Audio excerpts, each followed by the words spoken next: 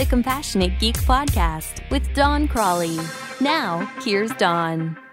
My next-door neighbor is 86 years old. She's in great physical shape and her mind is as sharp as can be. She's fun to be around and I'm lucky to have her as a neighbor. She doesn't understand modern technology, so she occasionally calls me for help with the tech in her house. Frankly, it's usually her phone.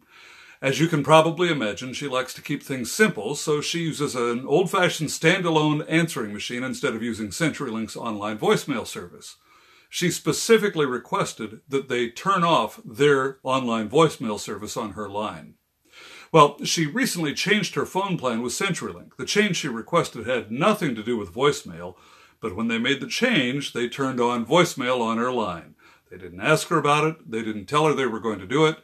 They just did it. Well, after a couple of days, she noticed that she wasn't getting messages on her answering machine, and she heard a strange pulsing dial tone when she tried to make a call. Now, you and I know that means that she has voice messages, but she didn't understand that. She called CenturyLink, and after going through a long IVR tree, she finally got connected to someone in customer care. The rep explained how to use CenturyLink's voicemail system. But the rep didn't grasp that my neighbor simply wanted to use her answer machine. Well, that's when she called me. I went to her house and I called CenturyLink.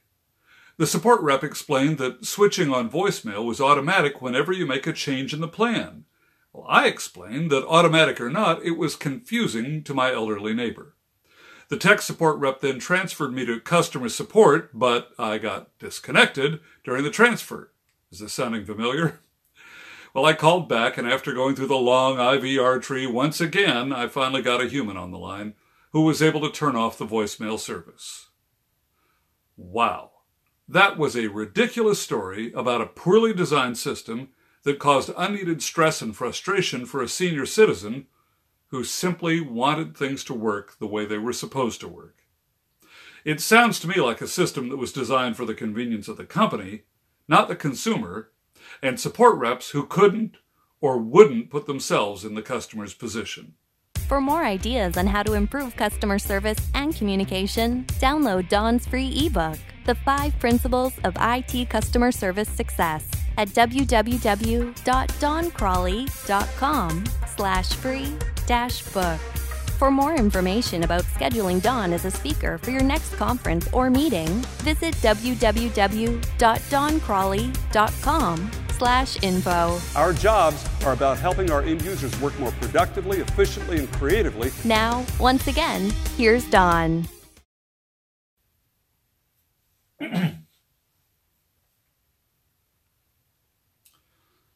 When your system makes changes that affect the customer, make sure they know about the change. Never assume the customer understands the jargon of your industry.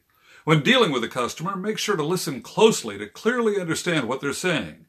In fact, listen more than you speak. Be sure to let your boss or the system designers know when those systems cause problems for customers. And when you transfer a customer to another person or department, stay on the line to make sure your valued customer doesn't get lost in your phone system. As always, to provide the best customer service, put yourself in the customer's position. What would you want if you were in their situation? If you found this video helpful, please give it a thumbs up, share it, and I'll see you next time. I'm Don Crawley.